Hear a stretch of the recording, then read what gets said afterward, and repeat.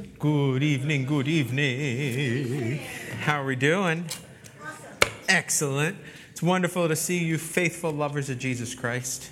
And as always, it is a blessing to take time in the middle of the week, be in the Word, be in worship, be in prayer, be in Bible study, and a reminder, do it every day.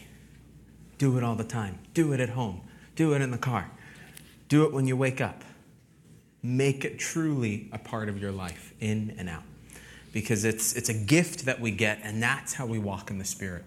That's how we abide in our Father. That's how we do it. We're just immersing ourselves in Him and being in His presence as much as we can. Amen? Let's pray. Heavenly Father, thank you for yet another time to come before you, another time to be in your word, another time to commune with you, Lord. Heavenly Father, I just pray that you help us to be focused on you and you alone right now, to be focused on your word, to be focused on the manna that you would have for us this night, Lord God. Holy Spirit, fill me to be able to be your vessel for your glory. In Jesus' name, amen. So last week, we were in Psalm 2, and we got to see the battle of human nature and the desire with human nature to rebel against God. And we saw that rebellion against God, it's vain. It's not going to get you anywhere. It's not going to do anything because He is on the throne and He is always in control. Psalm 2 was a messianic psalm which pointed to King Jesus. It showed their rebellion to His first coming, and it also gave us that beautiful, clear, prophetic picture of the millennial reign, when we will be with Him and He will reign for those 1,000 years, and what a glorious time that will be. Now, the lesson of Psalm 2, the instruction that everything came through in there, we saw in that verse 10 with that now therefore, was to be wise, was to serve the Lord, rejoice in Him with trembling, kiss Him through your submission in your life. And the blessing, the blessed ones, are those who trust in Him. Psalm 1 showed the blessed was not walking, standing, or sitting in the world. Psalm 2 shows the blessed man in surrender and trusting God.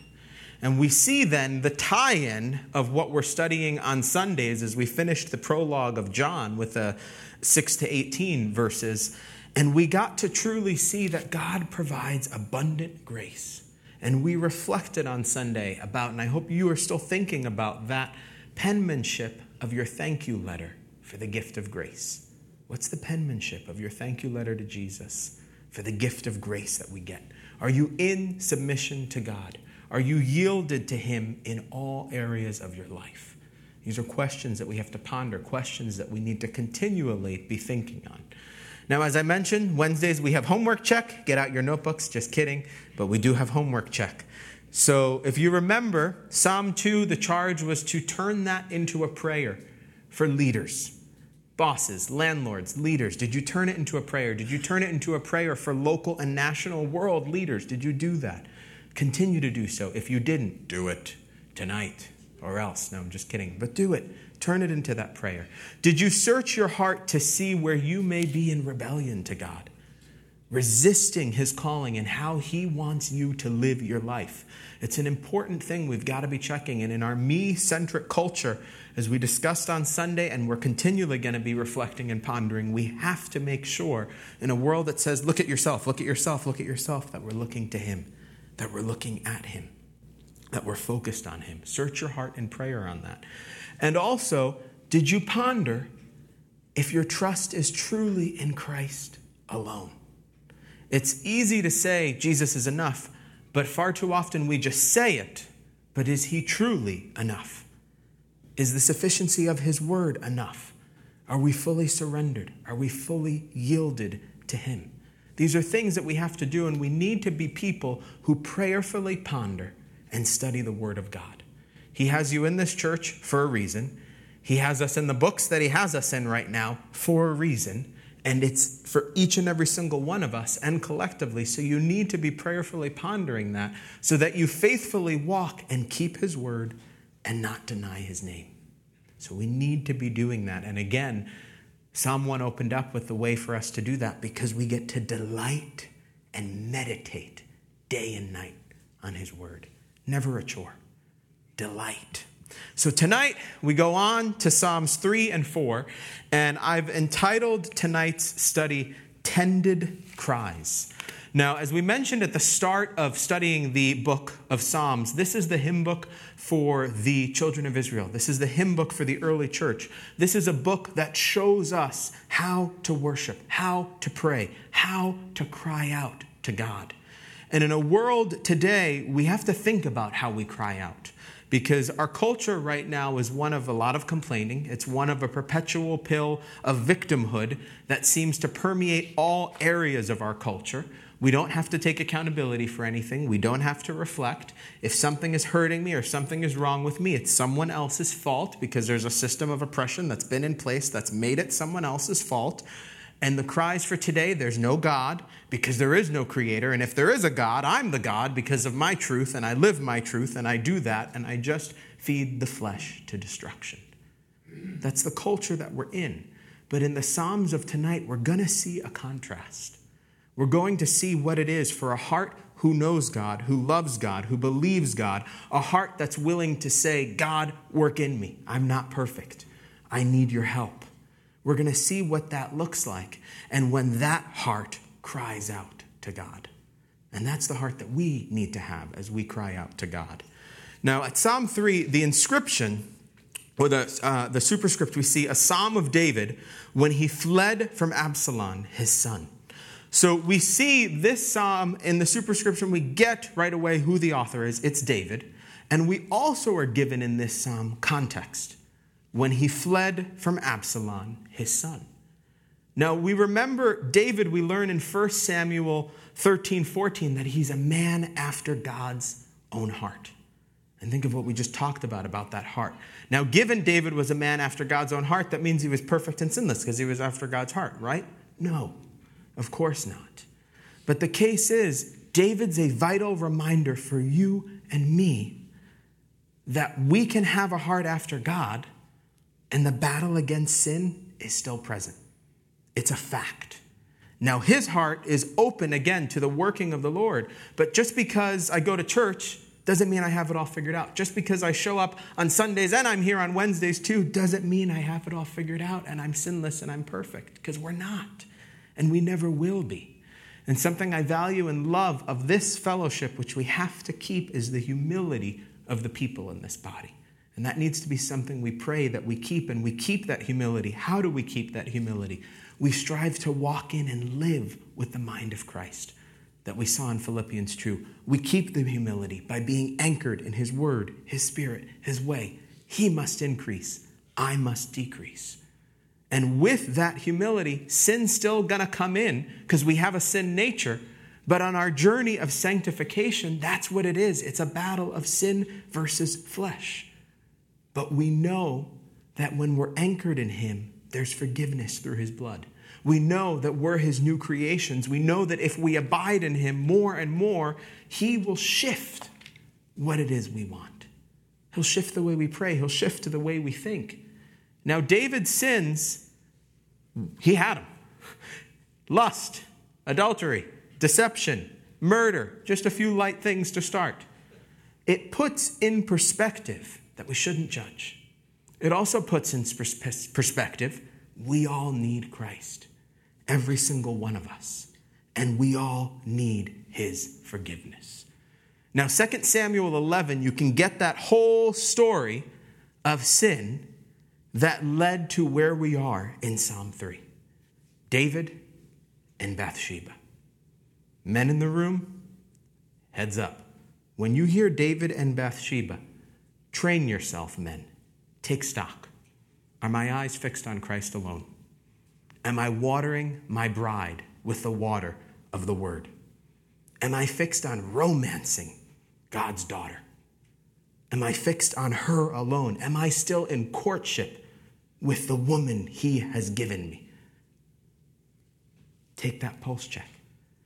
And young men who might be here, might listen to this at some point. When you hear David and Bathsheba, my charge to you, don't buy the lie of culture that marriage doesn't matter. Oh, it's so 1990s. No, it's a beautiful thing. Strive for that. Run for that. Desire that. And on the flip side, women, are you loving your husband with humility and respect? Are you fixed on him and him alone? Uncomfortable things that we might have to think about in the middle of a Wednesday study. But guess what, saints? Scripture shows us history. Scripture teaches us who God is. Scripture reveals his heart for us. And Scripture gives us reminders and applications for our lives. And we can't see the context of this and not have that reminder. David and Bathsheba. That should flash lights for you. Do a pulse check. What is that sin? He stays back. He sees. He sees her. The seeing isn't turned off by self-control. The seeing continues. He gets her to come. He has sex with her. She gets pregnant. Then he tries to cover up the pregnancy. Nope. Her husband's going to do what he should have been and stay faithful to the men that he's serving with. So then he has to murder. And that's the journey. You can see it. 2 Samuel 11. That's the walk, stand, sit in Psalm 1. His delight wasn't in the word of God. His delight was in fulfilling the flesh in that moment. Where's your delight? Because once sin creeps in, it just goes. Now in 2 Samuel 12, Nathan the prophet confronts David through a well-crafted parable. And David comes clean with his sin. We see deep repentance.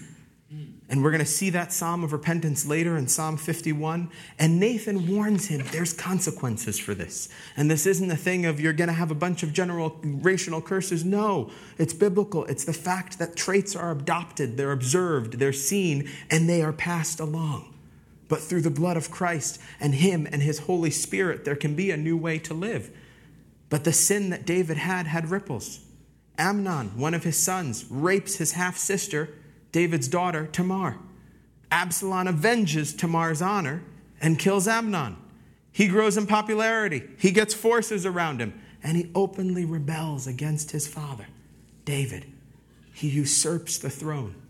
2 Samuel 15 to 18, you can do a deep dive on all that. We could, but we might be here till midnight, so we're not going to do that deep dive. But that's the back where we hit in Psalm 3. And this is a lament psalm. In this psalm, David flees in the middle of the night, fords the brook Kidron, seeking to hide from his rebellious son. We see also a reminder of a type of Christ in that. We think about him fleeing, going to the Kidron, going to the Garden of Gethsemane, the beautiful prayer that we get there. We see through this psalm that through our suffering and trials, there can be beautiful communion born with our King, born with our Heavenly Father, because in it we recall he is in control. Verse 1, Lord, how they have increased who trouble me. Many are they who rise up against me. Many are they who say of me, there is no help for him in God. Selah. They increase who trouble me. Many rise up against me.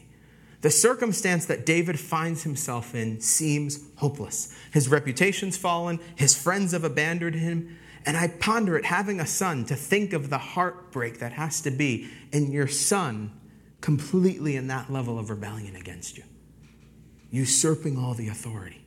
Men, a charge to you, a reminder to us to be the men that God calls us to be, a reminder to lead our families, a reminder to lead the children that we have by example, not just the hard fist saying, I'm the man, respect me. No, by example. 2 Samuel 15:13, we see now a messenger came to David saying, the ears of the men of Israel are with Absalom. And we see in verse 2, many are those who say of me, there is no help for him in God. It's gone so far that the people, they say there's no way he's going to help you. There's no way God's going to do that. Now they could see that God is able to do anything, but they would say, because of the level of sin that you have, he's not willing to help you. He's not going to do anything for you. We see the portrait of man's logic trying to decide what God can and can't do, dictating what God can and can't do. Shimei, the son of Gera, family of the house of Saul, to David in 2 Samuel 16:7, says to him, come out, you bloodthirsty man, you rogue. He goes on to curse him and swear at him face to face. That's what he's experiencing when he says, Lord, how they have increased who trouble me. Many are they who rise up against me. Many are they who say of me, there is no help for him in God. Selah. Now that Lord, notice, is the personal Lord. So he starts with that personal plea, and we see Selah, which we'll see 74 times in the Old Testament, 71 times in this book. It's a musical term, most often accepted, meaning a pause, a moment when the instruments or voices would cease.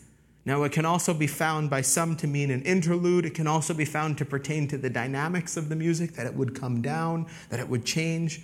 But when we see Selah, it's a reminder to us in our prayer life, in our walk with God. Slow down, pause, take a breath. Slow down, pause, take a breath. David sees the state he's in. He sees a state that many would say is hopeless. Selah. Pause. Don't act on the word of man. Don't jump on the conclusions of your head. Instead, verse 3.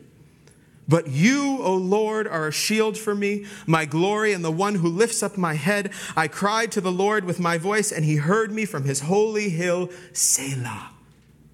But, remember what we said on Sunday, when we see that but, it's often followed by reminders of how big and how great God is. But you, O Lord, are a shield for me, my glory, the one who lifts up my head. David shifts from his circumstance and he puts his focus on who God is. See the vital lesson in that one verse. When the circumstance shows defeat, it's not the time to accept defeat. It's not the time to try to speak into existence what you want or think if I pray hard enough, something's going to change. No, it's the time to recall who God is. That's what it's the time to do. It's the time to pour truth over your heart, over your mind, over your soul. Because here we see a crafty attack on David through the enemy, using his son, using all those against him. Yet, David holds God's shield, and he will not be shaken. My glory and the one who lifts up my head. The glory for most, the glory for many is the glory of men. But in this moment, the glory for David is the glory that comes being fixed on the one who is glorious, God Almighty. David knows it's God who gave him the chance to rule, to be on the throne. He knows God is sovereign. He knows God is in control. What about you? When the circumstances say one thing, what is your reaction? What's your default? Where do you go? Where do you go? And he says, the one who lifts up my head. Think of the picture here. Think of what we saw, what he's had said to him. The world is giving him humiliation. Christ gives him victory. Christ restores his dignity because he rests in him alone. 3 takeaways there. The world says there's no help. David knows God is his shield. The world says there's no treasure for you. David says my treasure is in his glory, the glory of God. The world says there's no encouragement, there's no hope. God encourages. God lifts his head. May we find glory in the tribulations of this world when we shift and focus on the one who's in control. Don't look to the circumstance. Look to the one in control of the circumstance. Verse 4, I cried to the Lord with my voice, and he heard me from his holy hill, Selah. He knows his prayers heard. He knows the king hears him from that holy hill in Jerusalem. And silent prayers are beautiful, but notice what he says here. I cried to the Lord with my voice. Saints, speak to your king with your voice. Speak to the king. Speak to the God of creation with your voice. Don't believe, I don't know how to pray. I'm not good at praying. I don't know what the right thing to say is. Speak to the Lord. Amen. Talk to him. Lift your voice to him. For David, the circumstance is that Jerusalem is taken over by Absalom. But the circumstance isn't reality for David, because the ruler and the true one on the throne of the holy hill is God. And tie it to Psalm 2, who's going to reign on Zion? Jesus. That's where we get to see. Don't look to the circumstance. Look to the King. Verse 5.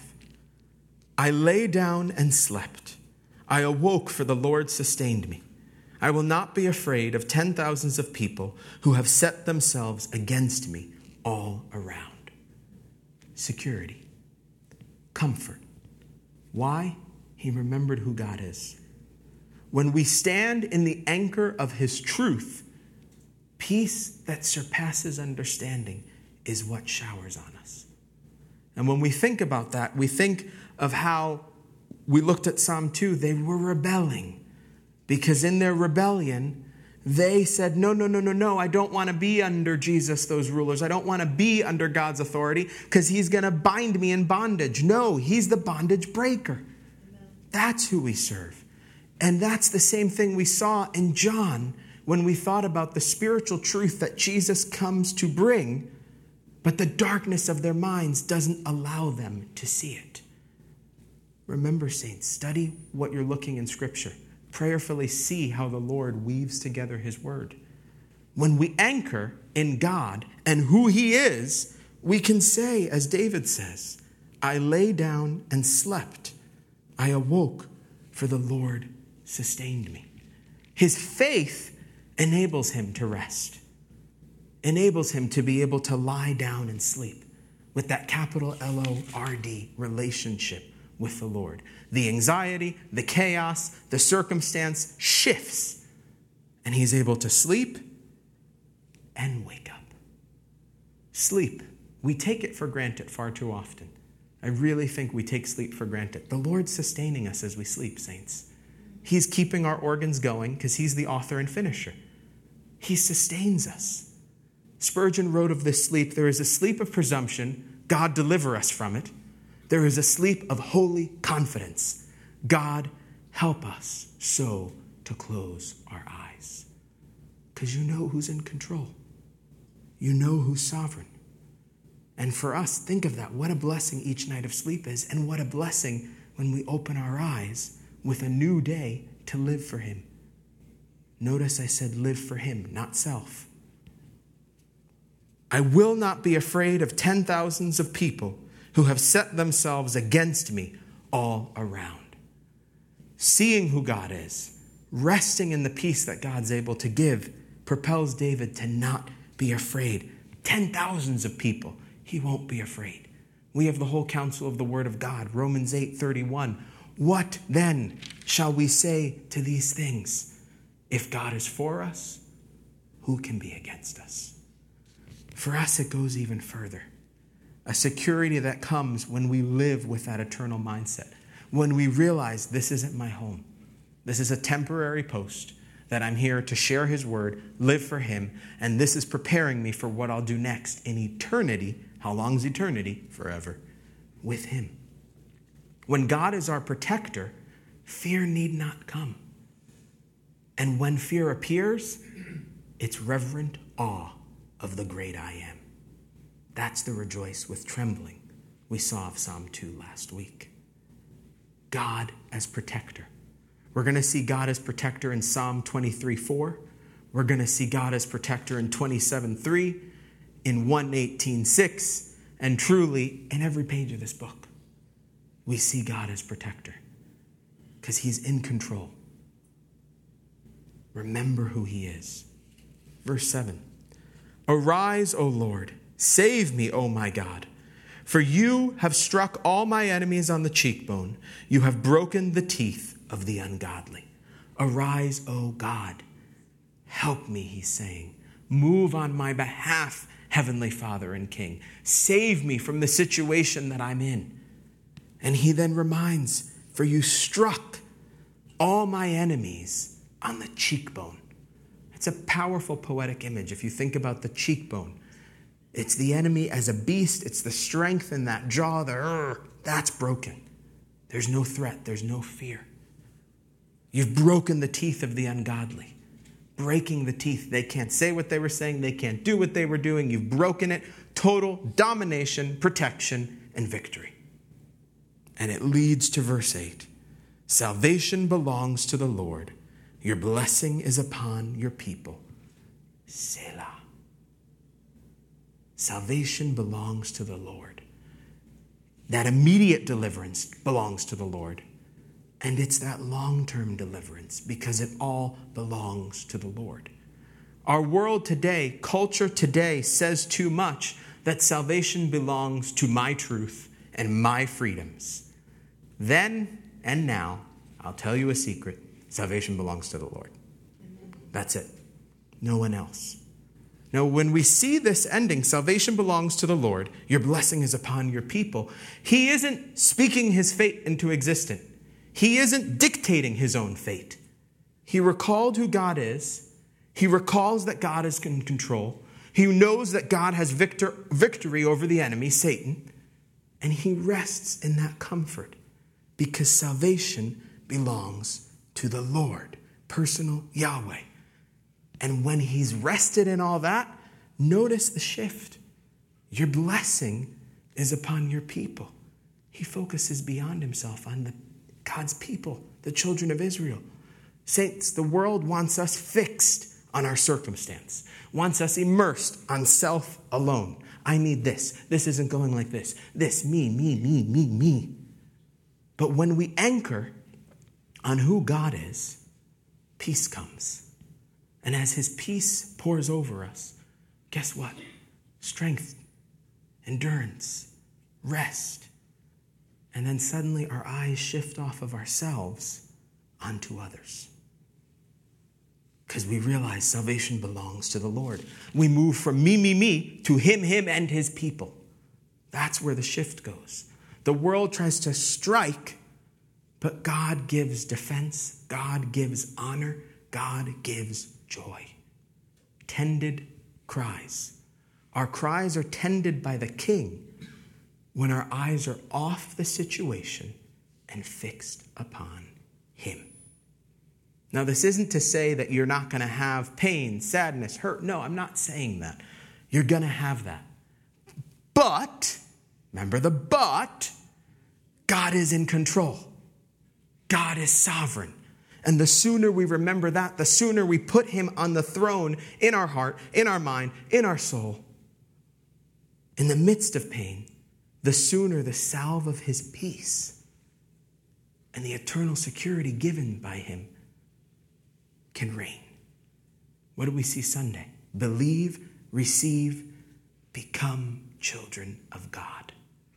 And as his child, he tends to us, for the Father loves us. Psalm 4. To the chief musician with stringed instruments, a psalm of David. So now this one we see to the chief musician. This means to the choir director. You'll see this title in 55 of the Psalms. And there's suggestion with this that there's a collection that would be used for special occasions. Some theologians, when I was studying, were saying that it's the chief musician is the Lord God himself. That one, personally, I got excited about thinking of being in his choir. That'd be pretty cool. This is another Psalm of David.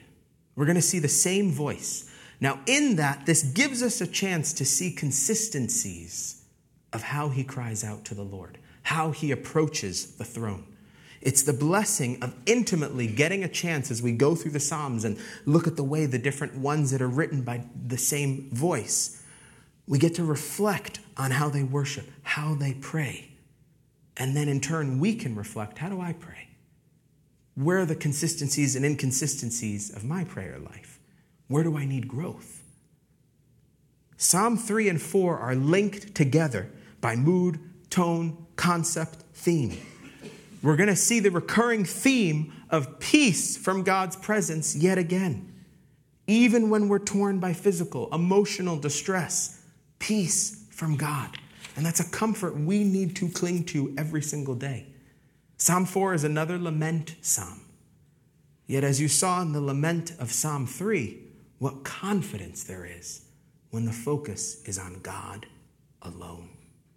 Now, some will point to this also being tied to the fleeing of Bathsheba.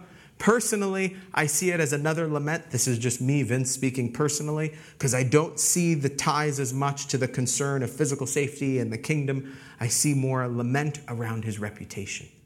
Now, the third psalm is often titled the morning psalm. The fourth psalm, the evening psalm.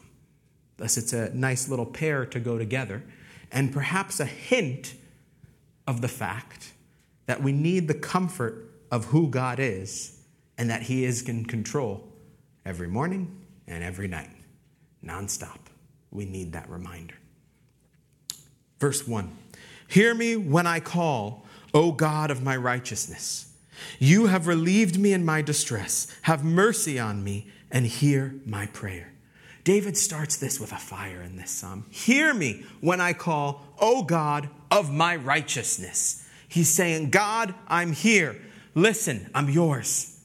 How do we know? Look at what he says. O God of my righteousness. In just one sentence, he makes it clear. Anything good out of me, anything righteous out of me comes from you, because I'm nothing apart from you.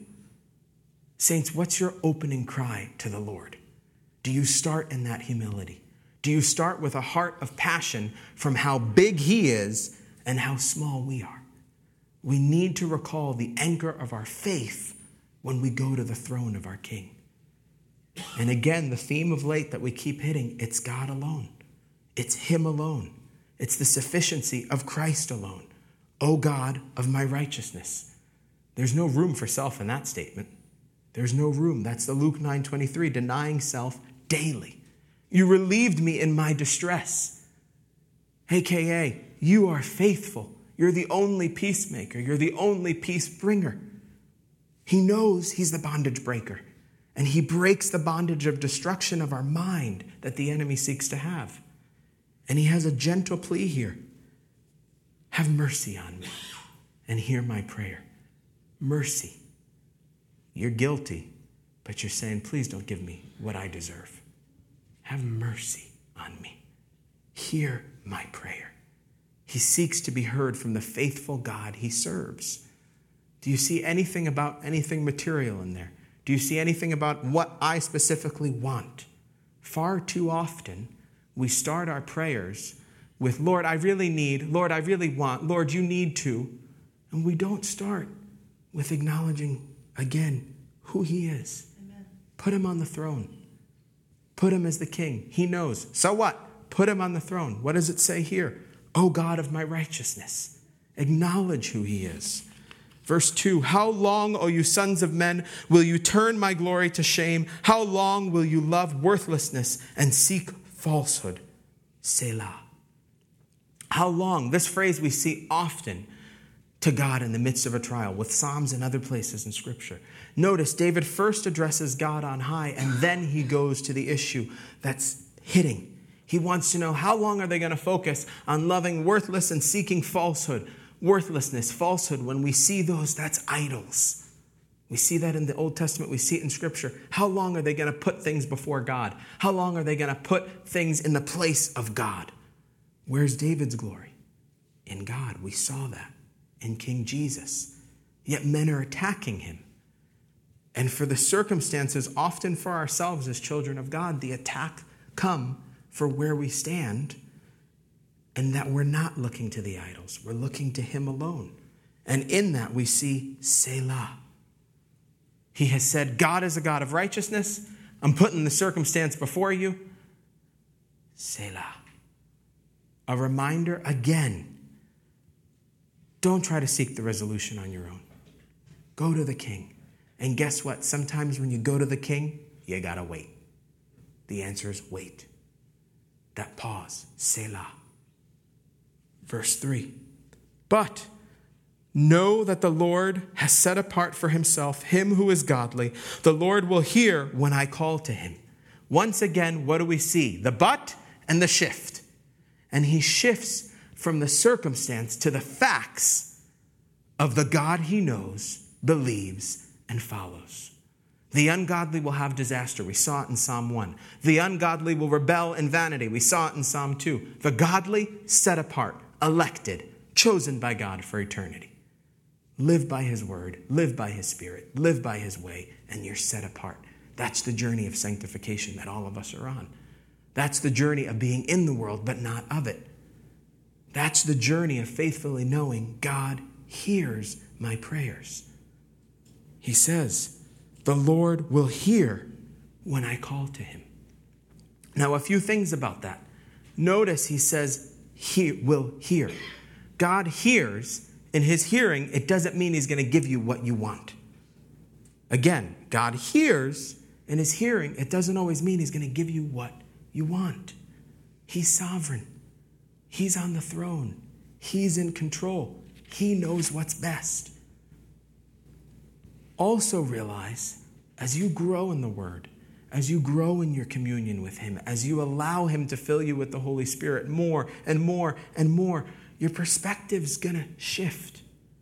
Your prayers are going to change because he's going to start to break your heart for what breaks his, and you might find yourself praying more for the salvation of souls because you realize that's what matters most if we're thinking with an eternal mindset. And lastly, sometimes our prayer life can feel disconnected. Our prayer life can feel disjointed. It can feel like, I don't know, is God hearing me? What's going on?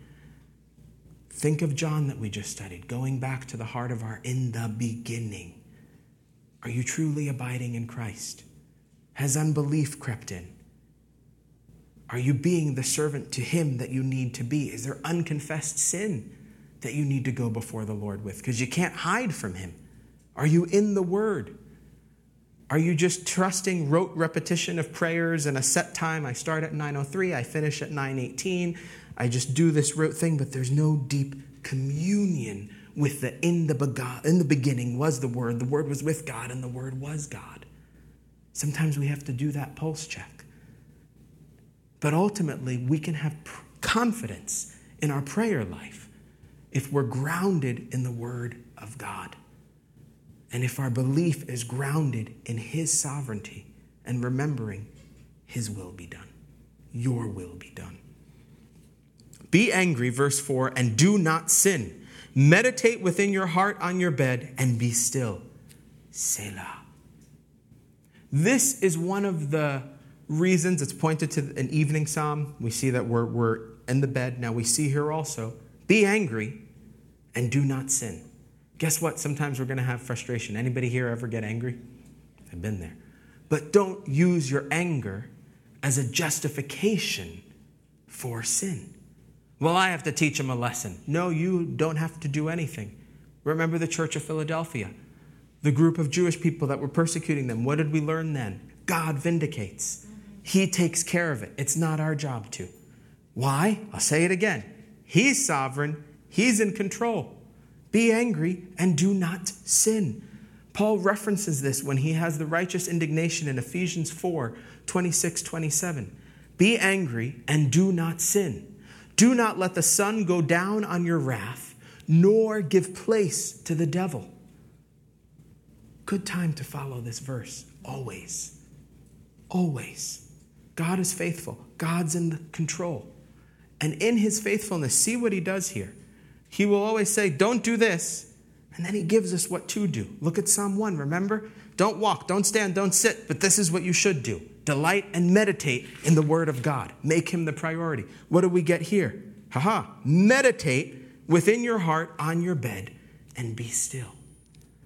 Now, this is not the meditate. Again, my rant PSA, take scripture in context. Notice the meditate of Psalm 1 has given us the definition of what the meditate here means. It's not the emptying meditation. This is the filling meditation on the Word of God. This is filling your heart in his truth. Biblical Christian meditation is filling in of truth, pondering the Word of God, anchoring on the Word of God. It's the one that knows, but you, O Lord, are a shield for me, my glory, and the one who lifts up my head. It's filling to be in his presence. It's fully surrendered to him. And that's where we see Selah. Rest in that. Rest in that truth. From that, verse 5, offer the sacrifices of righteousness and put your trust in the Lord. That's the flow that comes from taking that time of being with him.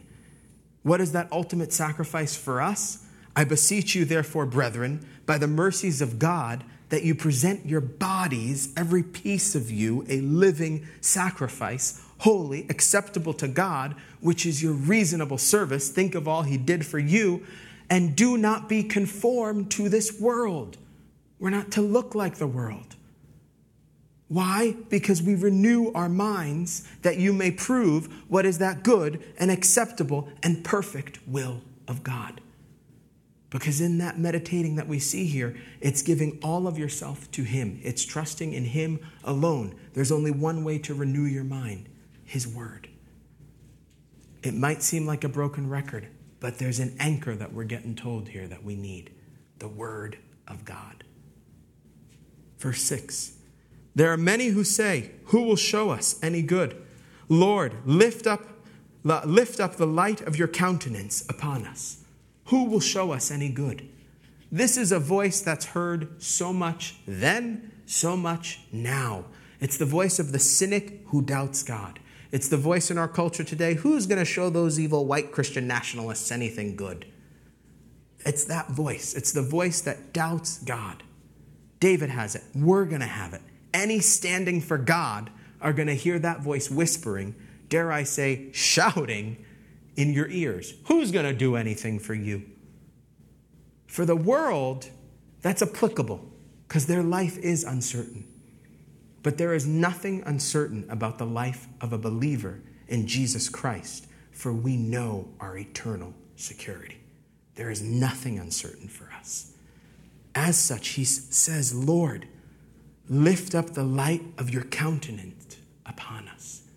Despite the circumstance that he's hitting here, despite feeling like it's just all coming on him, he turns to the Aaronic blessing of number 6.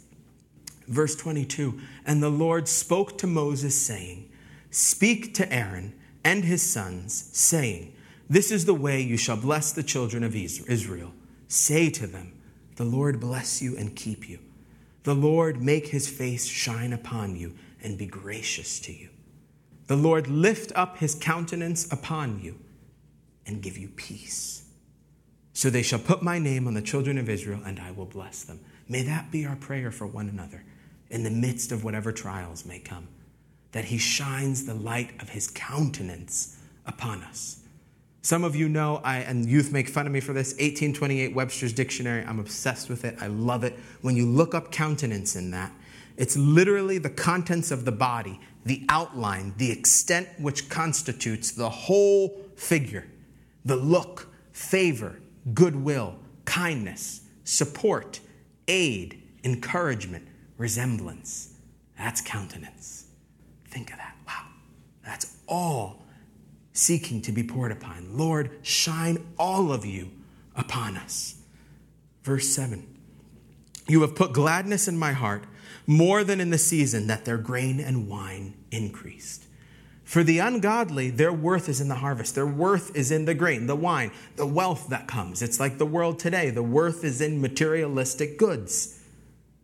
The fulfillment is in status. The fulfillment is in goods. But for the godly, notice he just says, gladness is in my heart. Why is gladness in his heart? Look before. He sat in the presence of the Lord. He was enough for him. God was enough. Jesus was enough. Is he enough for you? Can you say, I have gladness in my heart because you have the word of God and his promises? Or is there unhappiness because, well, I didn't get that thing, or I claimed a healing and the healing hasn't come yet? Saints, think of Johnny Erickson Tada. That's one example with that. We don't think she wouldn't have loved that, but God had a purpose in it. And we know that all things work together for the good to those who love God, to those who are called according to his purpose. Never going to say God can't do miracles. Never going to say God can't do the miraculous. But in our prayers for it, we've got to remember he's sovereign. He's on the throne. He gets to decide. Period. And the real thing we care most about is the healing for the sin-sick soul. gladness in our hearts. And I would say it's gladness because it's a heart that's abiding, it's a heart that's obedient, it's a heart that's submitted, it's a heart that's yielded to God and not conditional upon the circumstance of their life. Because it's steadfast, because he is and he never changes. It's God's steadfastness, the same yesterday, today, forever, that enables us to stand in any circumstance. And we can say, verse 8, I will both lie down in peace and sleep, for you alone, O Lord, make me dwell in safety.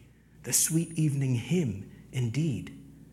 Why and how can he lie down and sleep? Through God, through the personal Yahweh that makes him dwell in safety. Not the circumstance, not his feelings, not getting what he wants, but God alone. In both of these Psalms, the peace comes from God alone. Tended cries are those that pour out from a heart built on the rock of salvation. When that heart's built on the rock of salvation, the circumstance need not matter, for he is. David had circumstances that could destroy anyone. Circumstances that our culture today would say, take a pill, take this drug, take this shot, do this, go have sex, do this, and feed the flesh. That's not what he needed. Because David had the but. You, O Lord, are a shield for me, my glory and the one who lifts up my head. But know that the Lord has set apart for himself him who is godly. The Lord will hear when I call to him. Security. Salvation belongs to the Lord in Psalm 3. You alone, O Lord, make me dwell in safety. Psalm 4. You see, our cries need to come from a heart that has an eternal mindset, knowing my life is about eternity with him. My life is focused on the fact I'm going to be with him forever. Whatever I'm going through right now, this is temporary. I'm with him forever. There's nothing that matters more than that. So your charge for the week, how do you cry out to the Lord? First, search your hearts. Is there anything putting distance between you and God alone? Is there anything putting distance there? Prayerfully search it out. Put it at the foot of the cross. Drop it. Second, whatever circumstances are at hand, are you fixed more on the circumstance and yourself, or are you turning to the but God is on the throne? But God is in control, focusing on the eternal sovereignty of Jesus, Messiah. And lastly, are you witnessing to those crying in our world today? Because if we think about those crying out, we're looking at two tended cries from a heart that knows he is. But think of our culture. We have people crying out from a place of victimhood, from a place buying the lies of systems destroying them. Do you witness? Do you point them to the Jesus of John 1? Are you the light on the hill for them? Do you remind them of the God of creation that's in control? He made everything. He's got this. I can't tell you how it's going to turn out, but if you come to know him, I can tell you how your last breath's going to turn out. Do you share the testimony of Christ in your life to be a witness and bridge for him? Tended cries. May we be a people who rest in this alone and embracing the peace that comes from this alone. Steadfast peace, comfort, joy, Christ alone. That's it. And as you're headed home tonight, when you lay your head on your pillow, when you go to sleep, ponder and pray verse 8 of Psalm 4. I will both lie down in peace and sleep, for you alone, O Lord, make me dwell safely. Because if you sleep and there's last breath in that sleep, you're dwelling safely because you're with him forever. If you sleep and you rise, you're dwelling safely because he's in control. He's on the throne. And if you hear all this and you don't know him, that's a completely different thing, and we got to talk because this verse has a different application that's not applicable yet. But I pray you think of that. I will both lie down in peace and sleep, for you alone, O Lord, make me dwell in safety. Let's pray. Heavenly Father, thank you that it is you alone. It's through you alone that we have salvation. It's through you alone that we have your Spirit. It's through you alone that we have the strength and endurance to do each day for your glory, Lord. Thank you for these 2 Psalms, Lord, and just reminders of what it is to cry out to you, Lord, and to shift from the circumstance to who you are. Heavenly Father, I pray that you help us to search our hearts. And I pray, Lord, that you also give us your mind to see people as you see them, that when they cry out, we point them to the eternal hope of you, that we stay steadfast to your word, to you alone, to dwell safely with you now and forever. In Jesus' precious name, amen.